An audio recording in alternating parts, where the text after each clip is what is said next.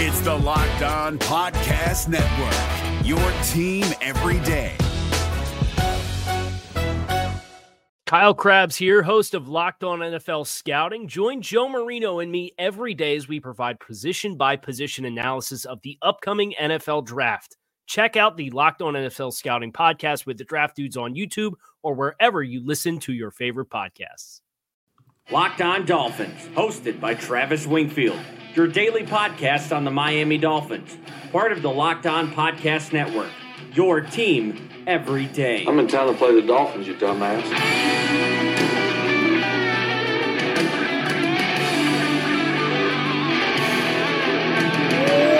What's up, Dolphins, and welcome into the Tuesday, October the 23rd edition of the Locked On Dolphins podcast. I am your host, Travis Wingfield, and as always, I am here to bring you your daily dose of Miami Dolphins football. And on today's show, we recount the wreckage following that 32-21 loss to the Detroit Lions as injuries are piling up for the third straight year under Adam Gase. We'll discuss that, recap what went so horribly wrong for this Miami defense, and peek ahead to the offseason and which quarterbacks we might need to get used to. But first, before any of that, I kindly invite each and every one of you to please subscribe to the podcast on Apple Podcasts, now on Google Play, or however you get your podcasts. Leave us a rating, leave us a review. Follow me on Twitter at Wingfield NFL. Follow the show at Locked On Fins, and check out my work up on LockedOnDolphins.com, FanRag Sports, Palm Beach Post, 3rd&10.com. But that central hub is always going to be LockedOnDolphins.com. We have great content for you guys every single day. And of course, the other Locked On Sports family of podcasts,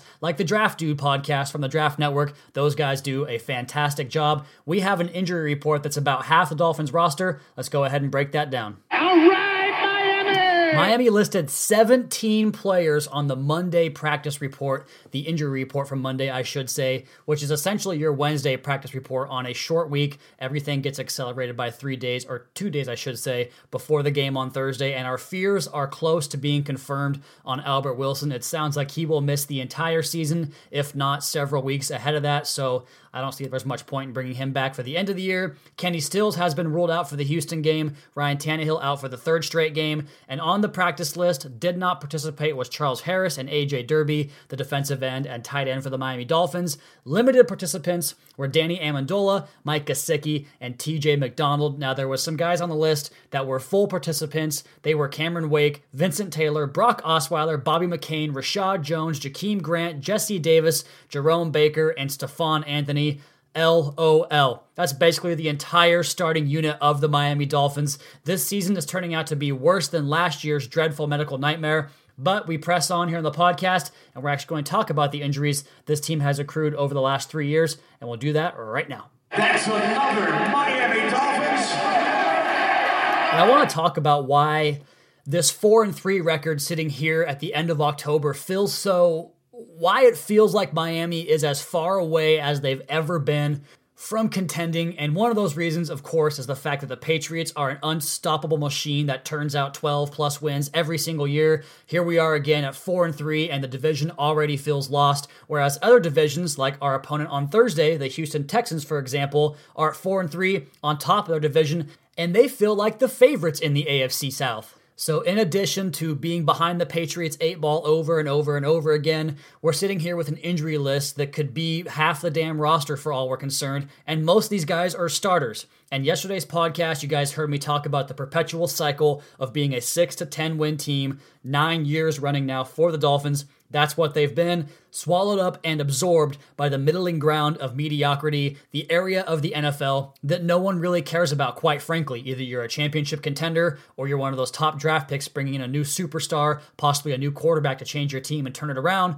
Well, the hope of this team was the quality depth all over the roster that was going to change things and make this team not just competitive, but resilient and impervious to this very thing. But there are always going to be a set of injuries, a set of players, a group of players, be it a particular player or overwhelming a particular group on your roster that you simply cannot overcome, and this appears to be the case for the Miami Dolphins this year. They came into the year with a rock-solid starting offensive line. That thought is done, gone out the window. We'll talk to you about why on the next segment here. Miami's wide receivers were good and they were deep. Now we roll into Houston with Devontae fucking Parker likely playing a heavy workload in that game. How the hell is that going to work out, by the way? His agent just called his head coach incompetent, and I know Adam Gase is supposed to remove all that stuff and just go to work, but you think Parker's going to give 100% effort? I don't. The defensive end position was supposed to be loaded. William Hayes is out for the year again. Cameron Wake missed 2 games. Charles Harris, Jonathan Woodard, Andre Branch all been banged up, all missed games. Marquise Gray lost for the year. A.J. Derby, Mike Gesicki all been dinged up at tight end as Derby has missed multiple games in a row, and Gesicki now finds himself on that injury report. Rashad Jones missed 2 games. Bobby McCain missed 2 games. The starting quarterback is out once again. Really, the only positions that haven't been completely derailed by injuries are running back and linebacker, 2 of, frankly, the least important positions in the league. So I don't know if it's fair to evaluate this team under Adam Gase this year or really any year before this, and that's what makes all of this suck. All of this stuff stings so damn bad because we just don't know what to expect going forward, or even on Thursday, we can't know what to expect with this team. We can't even properly evaluate our own team because it's a bunch of street free agents and backups and late round draft picks playing serious time on Sundays. Wesley Johnson, Jameis Pittman, Sonoris Perry getting reps on Sundays? What? Those guys are special team / backup / guys that were supposed to be on the practice squad. They were not supposed to be getting reps on Sundays in game time. I'm not saying this is all excusable. Some of the same issues still persist from the staff from years past. But seriously, what the hell are they supposed to do? I don't know many teams that could have survived this, or any team at all. Probably New England because of that unstoppable machine that just churns out players and players that come up and step into the lineup and produce every single year, it seems. And I know I've been on the optimistic side all offseason, and even through the 3-0 start, I was playing the I told you so game, but the injuries every single week keep piling up. Before the season starts, Marquise Gray, starting tight end, he's lost for the season. After the Titans game, Josh Sitton, prized offensive lineman free agent, starting left guard, he's out for the year. Against the Jets, Rashad Jones misses 2 games. Oakland Raiders, Andre Branch, William Hayes both lost in that game. New England Patriots, Cameron Wake, Bobby McCain, Dan Kilgore, they're both out after that game. The Bengals, Ryan Tannehill, Charles Harris, both out after that game. The Bears, did we get through that one? I think we lost someone, but I can't recall who it was in that one. Detroit, Wilson, Stills, possibly Davis and Larson who left late. I mean, what are you supposed to do? I think there are redeeming qualities in Adam Gase, and I want to see him get his quarterback that he particularly hand selects, and I want to see him have a damn season without multiple debilitating injuries that completely ruin entire position groups, because this just isn't fun when you're banking on backups all year long across the entire roster. All right, guys, we're going to go over the game on Sunday, some key notes, some stats and developments, and we'll talk about my position on Ryan Tannehill and the future of the quarterback position. We'll do all of that next, but first, a word from MyBookie. By now, you've probably heard about MyBookie.ag, the best bet you'll make all season, and people always ask me for advice on which games to bet on, and my honest truth answer is always, it's not about who you're betting on, it's who you're betting through. And that's why I always urge my listeners to go through MyBookie. They've been in business for years, have great reviews online, and their mobile site is easy to use. I would only recommend a service to my listeners that has been good to me, so that's why I want you to make your way to MyBookie, where you win, they pay. They have in-game live betting, over-unders on fantasy points scored, and the most rewarding player perks in the business. And if you deposit your money after 7 p.m. Eastern Time, they'll give you an additional $25 free play on deposits over $100. Join now, and MyBookie will match your deposit dollar for dollar when using promo code LOCKEDON. Visit MyBookie online today. That's MyBookie, and don't forget to use that promo code, one word, LOCKEDON, when creating your account to claim up to $1,000 in free play money. And if you'll hold out until after 7 p.m. Eastern, you can get that extra $25 free play by using promo code LOCKEDON25. It's up to you guys, but I'd wait until after dinner and take the extra money with MyBookie, where you play, you win, you get paid. This is David Harrison of the Locked On Commanders podcast, and this episode is brought to you by Discover. Looking for an assist with your credit card but can't get a hold of anyone? Luckily, with 24/7 US-based live customer service from Discover, everyone has the option to talk to a real person anytime, day or night. Yep, you heard that right. You can talk to a real human in customer service anytime. Sounds like a real game changer if you ask us. Make the right call. and get the service you deserve with Discover. Limitations apply. See terms at discover.com/creditcard. Rolling into segment number 2 on the Tuesday Aftermath version podcast of the Locked On Dolphins podcast. As always, I am your host, Travis Wingfield, at Wingfield NFL on Twitter, and the show is at Locked On Fins. Let's go ahead and break right into this Dolphins and Lions affair and just where the Dolphins come down after this game in terms of overall team ranks, some player metrics and snap counts, all the things we've come to love from this Tuesday edition of the podcast. The Dolphins defense, not looking good so far. We talked about how they've allowed the opposition to produce points on 11 of the last 15 drives. The defense now ranks 29th in yards allowed, 28th in yards per play, and 19th in points per game. Other side of the football, not a whole lot better. Miami's offense, though they are 9th in yards per play, because they never run any plays in the game at all, are 21st in total offense, 23rd in scoring offense, 26th in plays ran, 24th in third down percentage, and 23rd in red zone scoring percentage.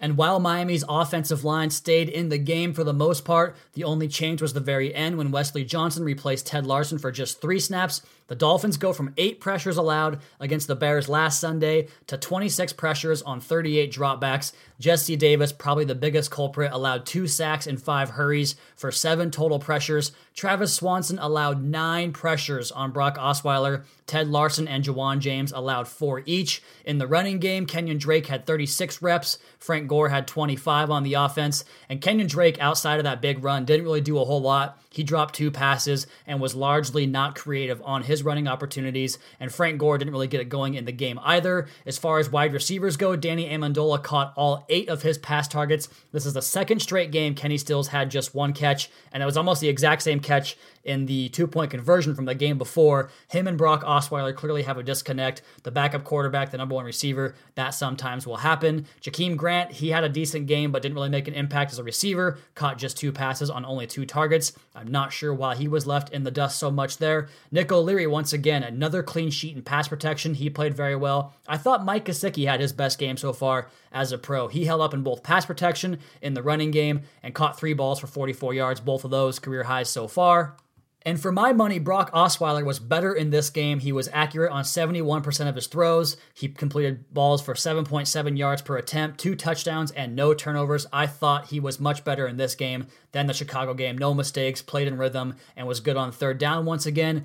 Going over to the defense, it was not pretty. Let's go over these snap counts real quick. Robert Quinn and Cam Wake both played 37 reps. Andre Branch, 29. Cam Malveaux, 27. So that discrepancy there is pretty even amongst those 4 defensive ends. They want to use a rotation regardless of who is available for them on the roster. So basically, if you're playing the game on defensive end, you're going to get some reps. Defensive tackles, here's my biggest disagreement of the snap count distribution. Devon Godshaw, 47 reps. That's to be expected, 73% of them. Akeem Spence, 41. But Vincent Taylor, only 23. He's at 36% compared to Akeem Spence's 64%. And Jameis Pittman gets 15 reps. So Vince Taylor is closer to Jameis Pittman than he is Akeem Spence. I don't quite get that. The linebackers, Kiko Alonso played them all. Raekwon McMillan played 54. Jerome Baker, 31. And Stephon Anthony got 6 reps. The cornerbacks, Xavier Howard, Bobby McCain, both played all the snaps, as did TJ McDonald and Rashad Jones, 64 for all of those guys. And Minkah Fitzpatrick played 37 in this game. The Dolphins missed 10 tackles in the game. McMillan, McCain, and McDonald, lots of mix, all had 2 missed tackles each within the game. Raekwon's grade on PFF was actually pretty good. He had the 2 missed tackles, but he also had 6 run stops in the game defensively. Jerome Baker and Kiko were gashed in this one, completely taken to the shed. Alonso and Baker both allowed a touchdown in pass coverage, and both were mostly non-existent against the run in this game. The Dolphins' front 4, absolutely atrocious. Only 8 pressures on Matt Stafford. Only 2 of those hits, the Andre Branch sack and a hit from Robert Quinn as well. Quinn, speaking of him, had his worst day as a Dolphin. His run grade was only 38.5, worst among Dolphins against the run on the day. Actually, second worst behind Kiko Alonso, I should say. Bobby McCain got targeted and victimized. He allowed 4 out of 5 targets to go complete against him for 41 yards. And TJ McDonald and Rashad Jones both had their worst grades of the year because of poor angles, because of missed tackles, and just bad run fits altogether. This defensive showing was just a train wreck all the way around, from scheme to execution to snap counts. Whatever it was, they found a way to mess up and allow the Lions to get all over them. It makes you wonder what the plan will be going into Thursday because, as we know, over the course of history, this defense has really struggled with athletic, mobile quarterbacks, and they'll get one of the best in Deshaun Watson. And speaking of that Houston game coming up on Thursday, just about 48 hours away, depending on when you listen to this podcast, just a quick thought, without the services of Albert Wilson or Kenny Stills, it's going to be down to Jakeem Grant, Danny Amendola, and Devontae Parker. So I imagine the Dolphins will roll with some tight end packages, at least I hope, show that Adam Gase has the ability to adapt to a roster that has been depleted by injuries. I hope they get away from the fact that they've ran 90% 11 personnel, because that means that Devontae Parker has to play every snap, and like I said, I don't know what you can expect out of him there. Not to mention the Texans' defensive line is very good, the pass rush is very good, and Miami would be best served to go max protection, use a heavy tight end, play-action-based style offense with Brock Osweiler, and maybe take your shots deep out of that package to a Jakeem Grant, or maybe even to a Mike Gesicki down the field. So more tight ends, please. We'll see if AJ Derby becomes available. We'll talk more about this game on tomorrow's podcast with the crossover, talking to the Locked On Texans host, and of course, we'll preview the game on Thursday. But coming up next on the podcast, we're going to talk about the quarterback position, Ryan Tannehill, and just what's going on there. We'll do that next after a word from Swap.com. And whether you're shopping for you, your wife, or your little ones, the amount of money we spend on new brand name clothes is absolutely crazy, and that's why Swap.com, the world's largest online consignment and thrift store, is here to help. With Swap.com, you can save up to 90% off retail price on your favorite brands, whether it's Lululemon, Carter's, Nike, J.Crew, Gap, they have it all. They have quality hand-inspected items that are added every single day, and if something doesn't fit, you can enjoy hassle-free returns within 30 days. And for a special time only, our listeners can get 35% off select items for your first order with promo code LOCKEDON. That's one word, Locked On, for 35% off select items. Plus, you can find new deals every day on Swap.com's homepage. That's Swap.com, the world's largest online consignment and thrift store. If you're looking for the most comprehensive NFL draft coverage this offseason, look no further than the Locked On NFL Scouting Podcast. Join the draft dudes, Kyle Krabs and Joe Marino, as they go position by position through the NFL free agent class and into the star-studded crop of college stars who will be selected in the 2024 NFL Draft.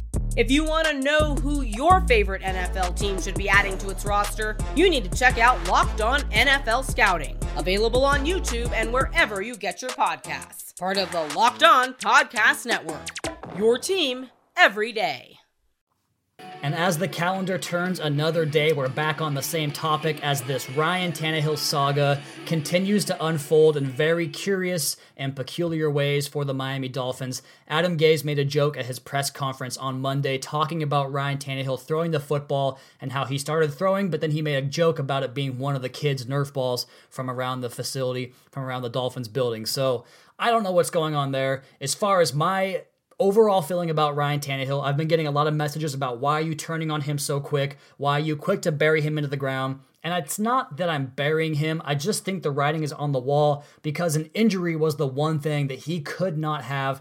And while I think his stats were good and he was playing okay through the first 3 games, I think there was still a lot of mental lapses that I expected him to get corrected over the course of having an entire year off. He was missing so many reads, so many pivotal points of this offense that he has to make a pre-snap read and a post-snap judgment and get that processing down and make a play happen. And it was the same mistakes that plagued him throughout his career that started to kind of become less so in 2016, but they came back early on in 2018. That was discouraging. But then the injury, that's where it really falls apart. And I don't think that my scouting was necessarily off, but I do think that one part of my scouting that I didn't really go all the way into was when you watch it on tape, you can't always tell about the processing or what the play call was or what he should have done. You can make your assumptions, but watching his tape in 2016, all the highlight plays, all the big time throws, all the scrambles, the comfortability he was showing in the pocket, I loved all that. but the processing issue just never really seemed to get fixed. And that's one of those things that you can kind of gloss over and get excited about on highlight tapes or even on the film.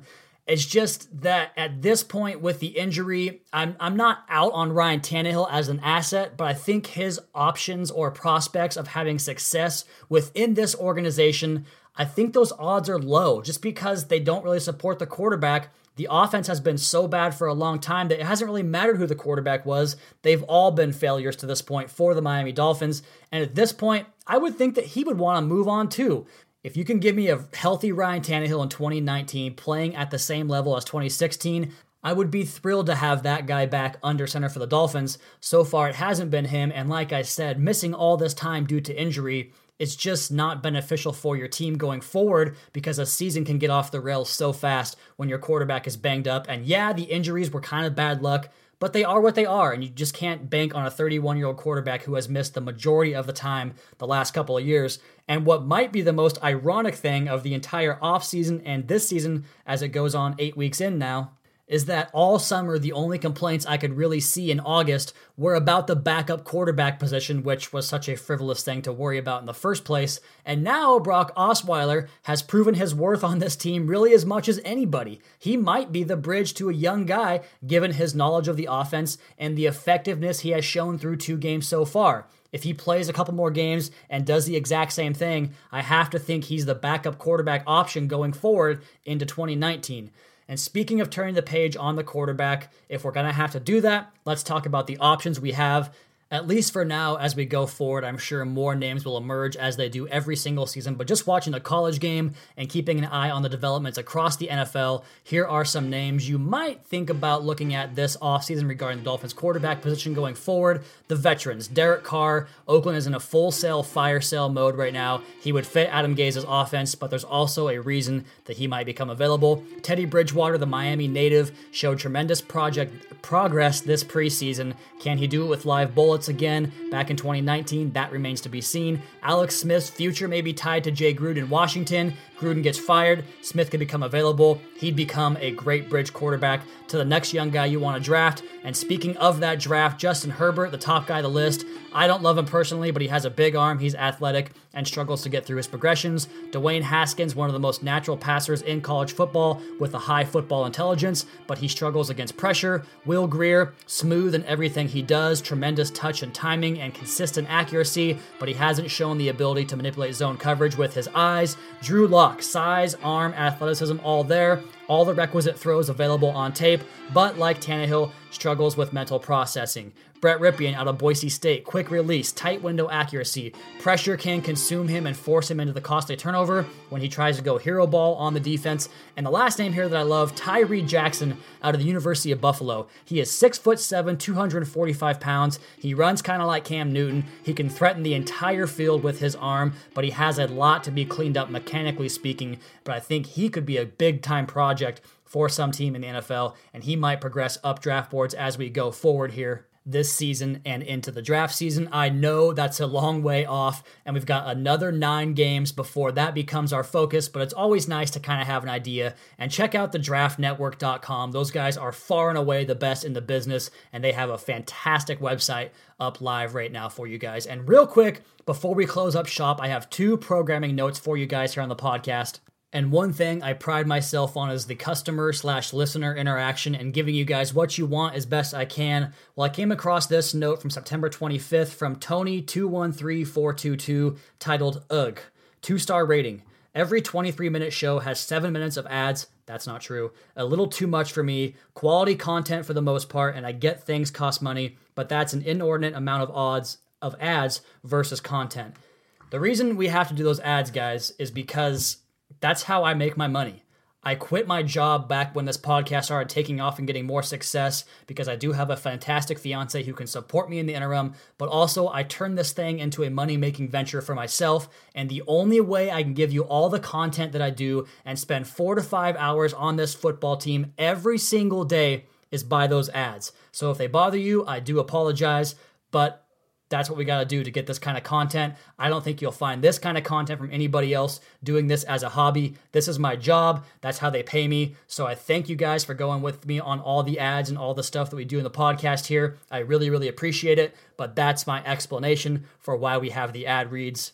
And speaking of this podcast and being available to you guys, we should now be on Google Play. I had a couple of requests on Twitter. That sounds like it's been taken care of right now. On tomorrow's podcast, we'll have the crossover previewing the Thursday night game against the Houston Texans. I'm probably going to do some type of mid-season report card podcast on Monday and Tuesday since we have the extra days without having a game to recap. That recap podcast will be this Friday, and then next Wednesday, it'll be back to business as usual, getting you guys ready for Dolphins and Jets in week number 9 on November the 4th. But as for this podcast, that is going to be my time. You guys, please be sure to subscribe to the podcast on Apple Podcasts. Leave us a rating, leave us a review. Check out the other Locked On Sports family of podcasts for all your local and national coverage of your favorite teams. Follow me on Twitter at Wingfield NFL. Follow the show at Locked On Fins. Keep up to date on our Daily Dolphins blog at LockedOnDolphins.com. You guys have a great rest of your night. We'll talk to you again tomorrow for another edition of the Locked On Dolphins podcast, your daily dose for Miami Dolphins football.